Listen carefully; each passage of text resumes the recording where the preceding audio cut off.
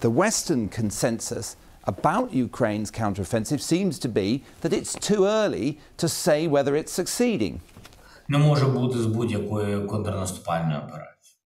Не просто, перш за все, тим, хто на фронті знаходиться. Восени у нас були відповідні контрнаступальні дії, і здавалося, що уповільнений процес, але в якийсь момент всі побачили, як ми стрімко почали просуватись вперед. So what are the Ukrainians trying to achieve, and how long will it take to see the limits of how far they've got? The main effort we've seen so far is a broad front attack across this space, about 150 kilometres wide. The aim is to breach minefields, advance and draw out Russian artillery into action so it can be found and destroyed. Now, this incident last week was perhaps the Ukrainians' most spectacular success so far in that tactic, seeing the rapid destruction of 5 modern Russian self-propelled guns. They've knocked out dozens during the past few weeks too. Artillery is so important in this war that if it can be thinned, parts of the Russian defence may well be opened up. First, minefields have to be breached, the Ukrainians taking significant casualties and, in places, for example, where the Western-trained 37th Marine Brigade has been engaged, not getting very far. There have been a few kilometres gained in other sites, but they're still nearly 15 or 20 kilometres short of the main Russian defensive belt. For their part, the Russians have launched local counterattacks, but their more effective tactic has involved using ground attack aircraft and helicopters to blunt the Ukrainian attacks. We've seen quite a few images like these in recent weeks of Ukrainian columns being hit.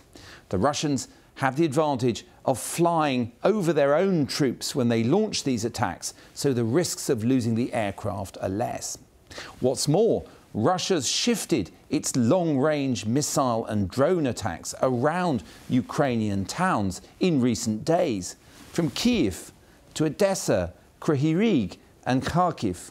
If Ukraine has to defend so many places against these strikes, it keeps their limited number of anti-aircraft missiles and guns routed to those places rather than allowing them to redeploy to cover the advances in the south and east from Russian air attack.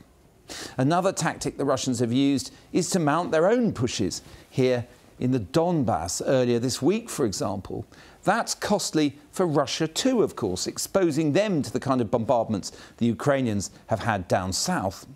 But the Russians' hope would seem to be to draw Ukrainian troops east, away from their main axis of advance. So how long can this go on? Ukraine creeps along on that southern front and in the Donbass to the north and south of Bakhmut. It's keeping its strategic reserve centrally placed so it can reinforce success in either of those directions.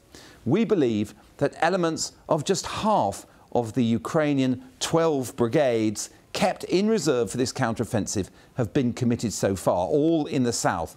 Until the bulk of them have, and have taken significant losses, it'll be hard to say that Ukraine's attempts to retake big parts of their country this summer are over. But that said, at the rate the two sides are going at it, a decision point would seem to be weeks rather than months away. Each army will be hoping to destroy the other's artillery and most modern armour ahead of the other, and to weaken the line and attain a breakthrough. The Ukrainians still believe that's quite possible, but they'll need a change of fortunes to do it.